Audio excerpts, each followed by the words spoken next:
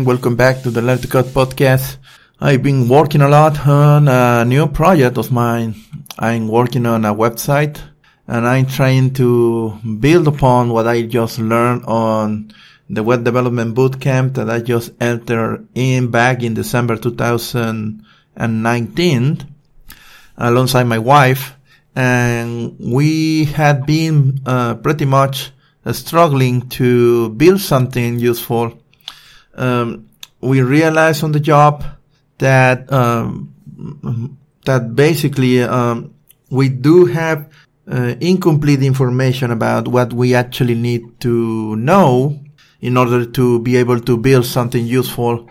For instance, let's just say that I'm trying to build this apparently pretty simple website it's basically a company website, a business website mainly, and I want to include a blog into the website. So basically the company can actually just post a very simple blog post or what I would actually consider very simple. So the stack that I am actually working on is I work in the front end with Reactjs, which is basically a framework to create these front end devices that I'm going to be using. The entirety of the website is going to be generated by my JavaScript scripts being built for the Reactjs. So the thing is that during the bootcamp training that I went under, I found myself working with the basics of HTML, CSS, and JavaScript. Although I already had some knowledge about those three, the truth is that I never actually get my hands on into building something with that. So I keep learning on the bootcamp, and soon enough I find myself learning about something called a framework, a CSS framework called Bootstrap. So Bootstrap is basically a library or a framework, may I say, where you basically get access to a lot of CSS classes that you can actually use to give to make your work easier, may I say, especially considering that every single website on being built now requires to have some sort of responsive design. What that basically means is that you need your website to accommodate to the size of the screen that is going to be shown off. So basically my website should look just fine on a cell phone on vertical mode, and then move up to a tablet, and then move up to again into a laptop size screen, and so forth. So we move into the desktop monitor area, where we do have a lot of big monitors today. So the website is going to be working with that framework because I found it to be really easy to use, implement. The thing is that I soon realized that I do have a lot of unknowns according to web developments, to the development of websites. And the first one was that eventually on the last part of the bootcamp, we start studying the framework called React. By far, React ended up to be the hardest part on the entire bootcamp course. I was working diligently on it. I was studying a lot of React, and soon enough I decided, you know what, I suppose that I should be working with the previous technologies, for example, Bootstrap. So I tried to implement Bootstrap and include the Bootstrap classes from React using something called the class name attribute on React. So while I was working on that, I realized that it requires some work on my part to be able to implement the right classes, and I soon realized that I really need to study harder on the Bootstrap end of things, because the examples that I was provided during the course were very specific and very simple to manage. Yet for a real project, I need to really understand how Bootstrap works, especially on the container fluid and container classes, and the column distribution system. And there are a lot of utility classes now on Bootstrap 4 that allows me to modify margins and padding from specific elements without the need of myself creating selectors on a separate CSS file and so forth. So my real problem came out yesterday when I was working on that, and I found myself struggling to find out why a carousel example that I was trying to implement wasn't working right. So it seems to be working just fine on a static website. So probably I need to do something else on React. So I went back to Googling about problems with carousels on React, and I soon find out that React.js and Bootstrap 4 they do compete for the attention of the JavaScript dependencies, especially with jQuery, which is used by Bootstrap to create the animations for the actual carousel and for managing other elements, just like the navigation bar. The navigation bar does collapse when you are confronted with smaller screens. So when the collapsing happens, on the CSS side of things, everything seems to be working. But if you try to click on the mobile menu, the mobile menu does not work. So that's a really big problem for me. So I decided to Google that, and basically after a couple of hours of looking for an answer, I realized that jQuery and Bootstrap.js are not compatible with React. So according for what I gather, the way that React.js works, it enters in direct conflict with jQuery and Bootstrap.js itself. So I found that there is this framework developed for React, and it's called React Bootstrap, I think it's called, which is basically a rewritten version of Bootstrap, not made necessarily with CSS in mind, but created in the shape of a framework that actually gives me access to React components.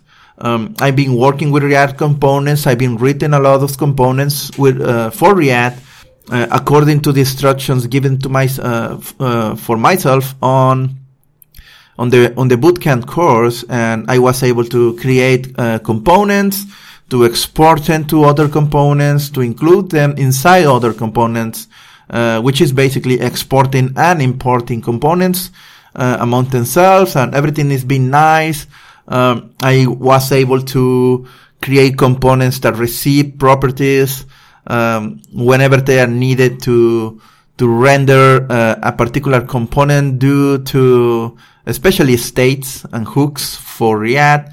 But never mind, I'm digressing, I guess. So getting back into track, what I'm trying to say is that I'm no stranger to how React works. Never mind that. I soon discovered, after watching and reading some of the examples on the Bootstrap React library documentation, I soon realized that there are things that I just didn't know of their existence. For example, I didn't realize actually that all the components that I was actually building or writing didn't include a closing tag. All of my components were basically, they were working as self-contained components with a single tag. So basically if I decide to create an image component, this component will open and close itself on a single tag.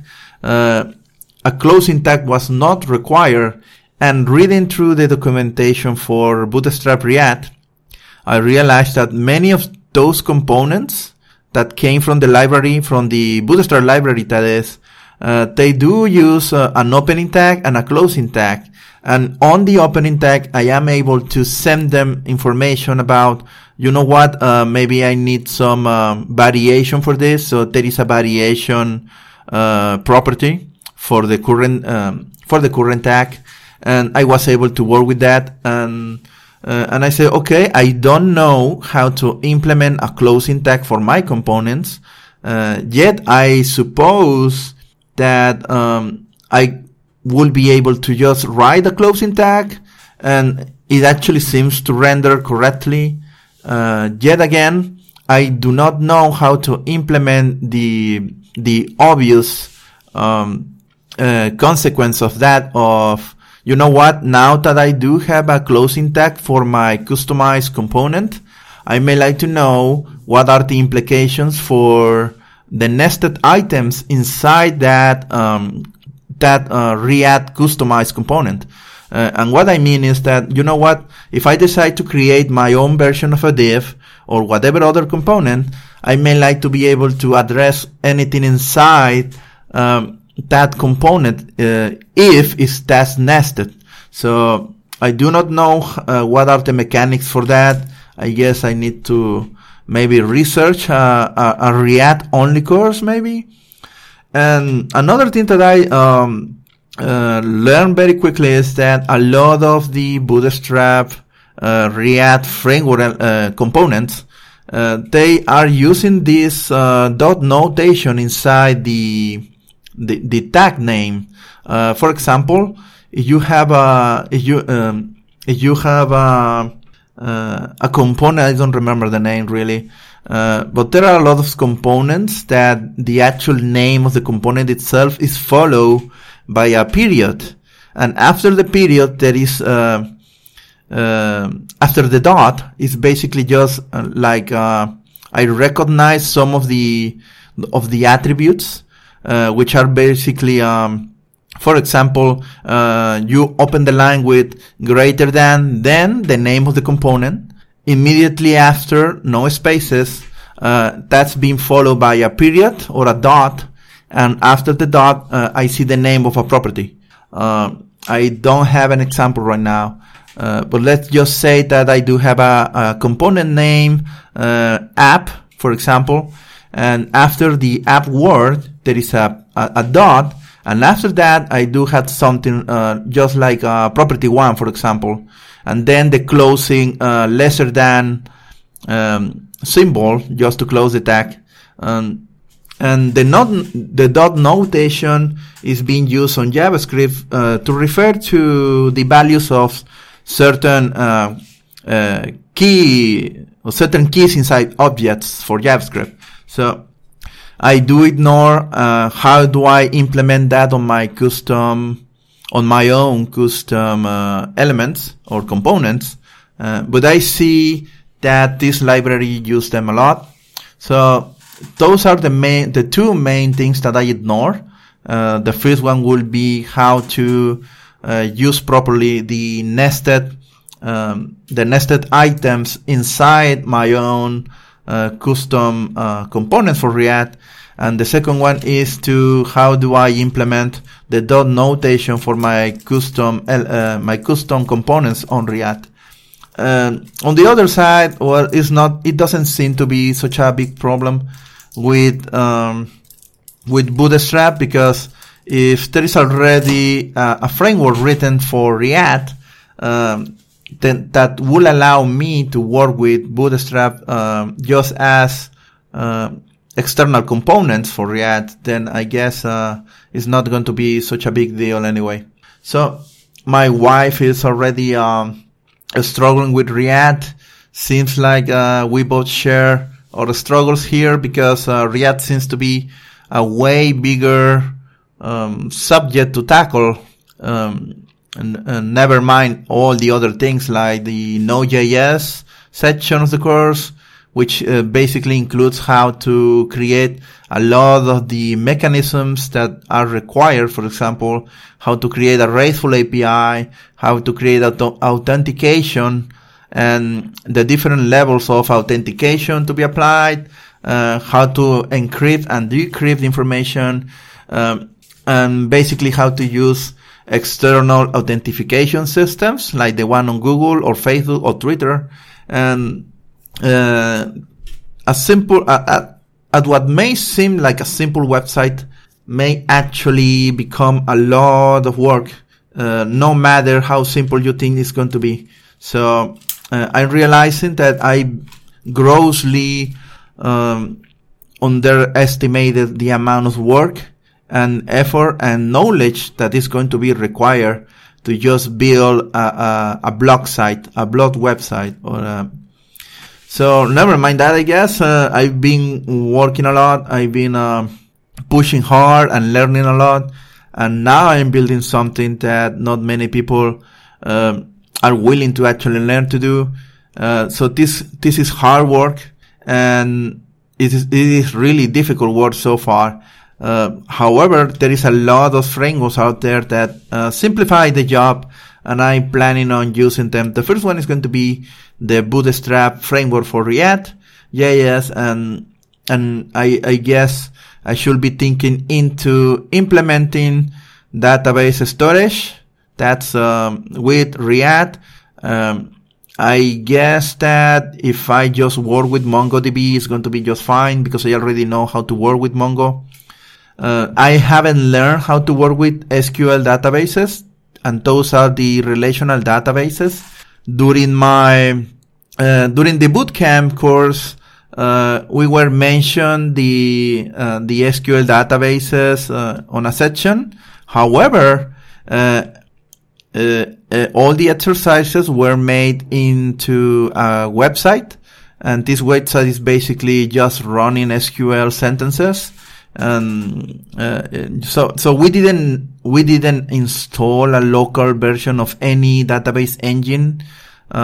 So the teacher just skipped that part, and I guess that since just choosing a database engine is going to be hard, and installing it is going to be even harder, and maybe there are not great options to host database, relational database that is for free. I guess that she just decided to simplify the learning process for us, and just decided to, you know what, let's just work with this online SQL database emulator and call it a day. And I accept that, I guess. I accept that responsibility. But the thing is that after learning SQL databases, and I've been working as a database administrator myself for quite some time, more than 11 years now. The thing is that, you know what, now how do I connect to a SQL relational database from my Node.js app, let alone a React.js app? So that's an omission that the course didn't cover, and perhaps it's going to be so hard to actually do that the teacher just skipped it completely and left that outside the course for some reason.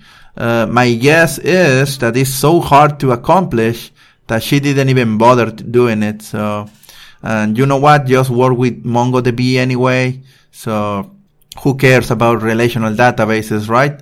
So, I guess that's going to be a work that I'm going to be doing on my own. I didn't find a specific course dedicated for that on Udemy, so maybe I need to dig deeper. And I have to say that although Amazon Web Services is pretty much the industry standard, their knowledge base needs some some work there, because sharing knowledge about how to properly mount those databases. If you require, if you are requiring to have a certification just to be able to host a database, maybe they need to simplify things. My experience on other cloud services has been way simpler than Amazon's. So, I am considering moving into the Google Cloud side of things, maybe. Especially because my projects are not supposed to be global at all, maybe. I'm working with local websites, not even in my own country. I even more focus on my city, on my current city for local businesses. So those websites I'm working on are not going to be probably my audience for those websites are not going to be worldwide. So perhaps I'm not going to require a CDN system, a content delivery system worldwide. So maybe I'm not going to be dealing with that kind of scale at this time, even if the project seems to be successful. So local businesses means local access websites anyway. So I guess that's all for today's episode. I'm going to be working on the software development side of things here. That's what I'm not been recording this as often as before. It seems like freelancing my way out of poverty is actually requiring way a lot more time for me, and it's taking on other things that I used to do. But I guess that since all the riches are going to land upon myself eventually, I guess it's worth the time I'm investing right now. But who knows? Let's just see what happens. I'm going to be recording a secondary podcast with a name nameless. It's still nameless. I haven't decided upon a name yet. I'm going to be recording that podcast. Is going to be basically on the same thing I'm talking here, but on a different language. I'm going to be talking in Spanish there alongside my wife, and we both are going to be recording that together. So that's basically it, I guess. I'm going to be producing 2 different podcasts, and seems like it's way easier to record a podcast than to produce a video for YouTube that requires any kind of editing anyway. So well, I guess that's all for today. Thank you for listening, and have a nice day. So see ya.